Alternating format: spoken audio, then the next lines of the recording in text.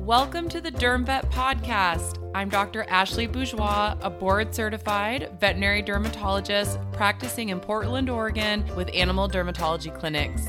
I'm also a mom of two, just trying to find the balance like everyone else. Let's learn to ditch the itch, cytology, everything, and make derm more fun than frustrating.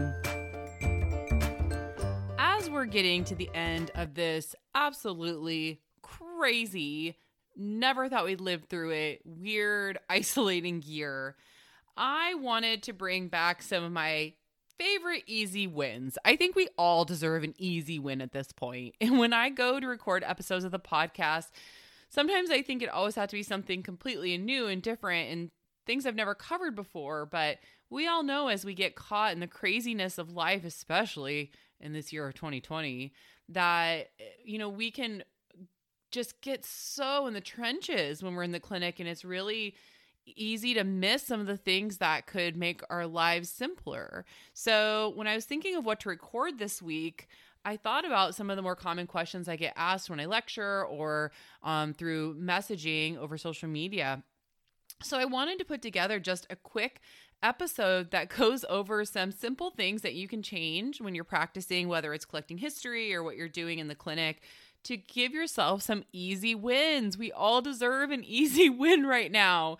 So here's a few things that I think are really important to not overlook, and just a quick refresher over things I talk about on the daily basis to clients and veterinarians when I'm consulting on cases. So this is going to be mostly over allergy cases and things we can do to make our life simpler. I keep saying simple and easy because I just feel like we need it. So number one, when you are talking to an owner and their pet has flared or they're itchy, please make sure they did not miss flea control. That sounds so simple, but I am seeing so many cases the last few months. Here in Portland, Oregon, it starts getting cooler out, and clients just start to think that they don't need flea control anymore, but we're a year-round flea prevention state. Like, we need the flea prevention, at least in the Portland area, year-round.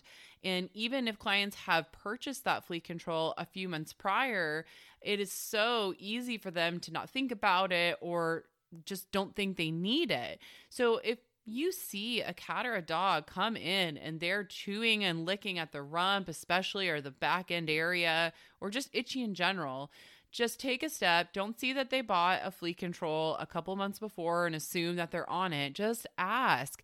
Maybe life was crazy and they forgot that it's actually the 5th of the month and they were supposed to give it a few days ago. Make sure the other animals in the household are on flea control. That I see missed a lot. We have a dog who's just itchy and chewing at their rump, but they're on a good quality flea control. But then when we ask about the cats aren't on anything. And sometimes just putting the other pets on really quality, high-speed kill flea prevention causes the other dog or cat, who might be really sensitive to that exposure, to do better.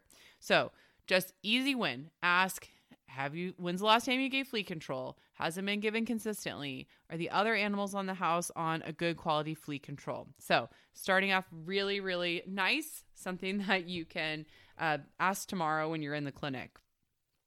Number 2 is not going to come as a big surprise to you guys, and that is your cytologies. Please, just cytology everything.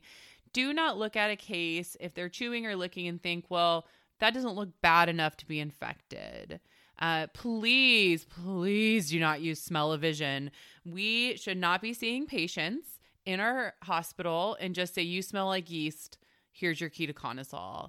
Please grab a slide. I have been absolutely fooled before, where I have seen a dog that is like kenified and smells like corn chips, and I'm just convinced there has to be yeast, and I take like 5 cytology slides and I cannot find any. It's all rip-roaring bacteria.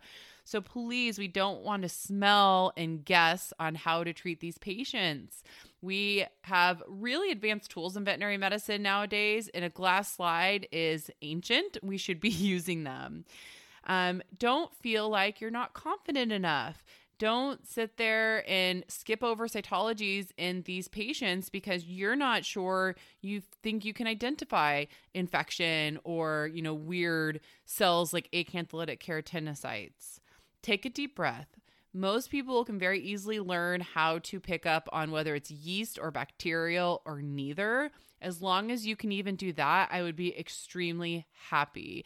And the more you keep doing cytology, the more confident you will get. You can train your technicians and your assistants to even read cytology for you if you're in a pinch with the time you have at work. But a glass slide is something so simple and can make such a big difference in these cases. And having them come back to have recheck cytology so you can see, is the infection better? I had a case today that came in when I saw it a month ago for an ear infection. It was just tons of bacteria. The pet came in and the owner said was doing wonderful at home. The ears were looking really good. But my cytology, I saw the bacteria was all gone, but now there was some yeast that wasn't there before. If I had just skipped over doing that cytology because the pet looked better, I probably would have gotten a phone call in a week when the pet started shaking its head and bothering its ears again. And if I had just restarted the medication that was used before, the pet would not have gotten better. So it's really important to recheck cytology and to use that glass slide to your advantage. We don't want to guess on treating infections. We are much more advanced in veterinary medicine, and a glass slide, I don't feel like is that too much to ask. So please get the cytologies done. Don't think it's not bad enough. If they are paritic to a lesion, it is worth cytologing.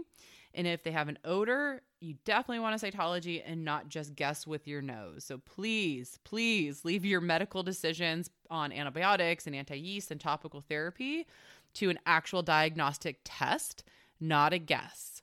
I'm going to make that a new thing. Test, don't guess. Perfect. New hashtag. My third easy win is give a drug a chance.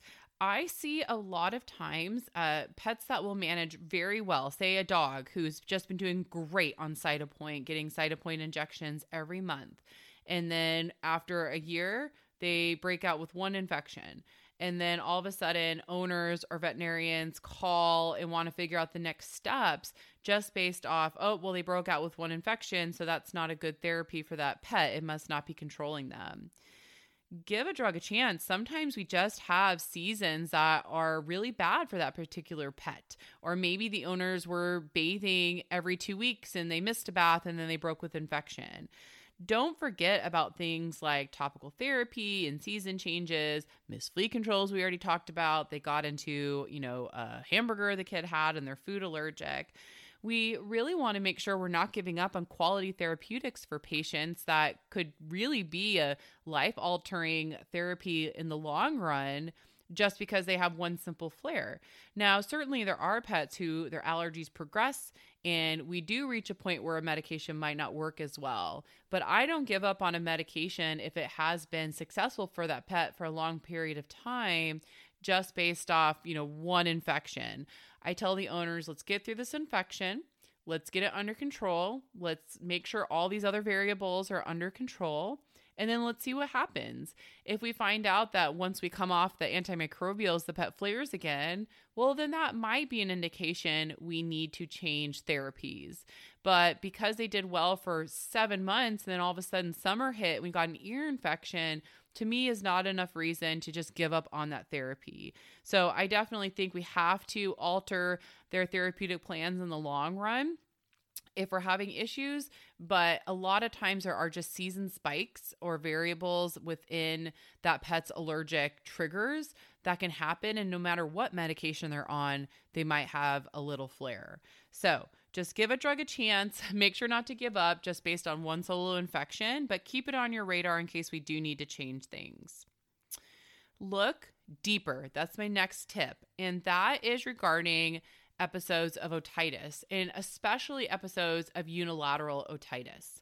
If you have a pet that has unilateral otitis, and despite treatment, it doesn't get better or it gets better, but as soon as this treatment is discontinued, the pet's painful or paritic to that ear again, we need to look deeper. A unilateral otitis for me is a mass or foreign body basically until proven otherwise. So sometimes that means you have to recheck the pet while they're on therapy and the infection is clear and the swelling is down, so you can actually evaluate deeper in the ear canal. I've had patients come in and there's just so much swelling and pus, I can't see anything. And I let the owner know we need to take a couple weeks, clear this up, reduce the swelling, and then I'm going to look deeper to make sure there's nothing like a mass or a foreign body causing these issues.